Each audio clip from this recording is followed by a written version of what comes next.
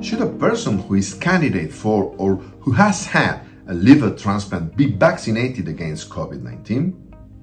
People who need or have had a liver transplant are more likely to get very sick if they get COVID-19. Liver transplant candidates should receive COVID-19 vaccination prior to transplantation whenever possible to help ensure an adequate immune response.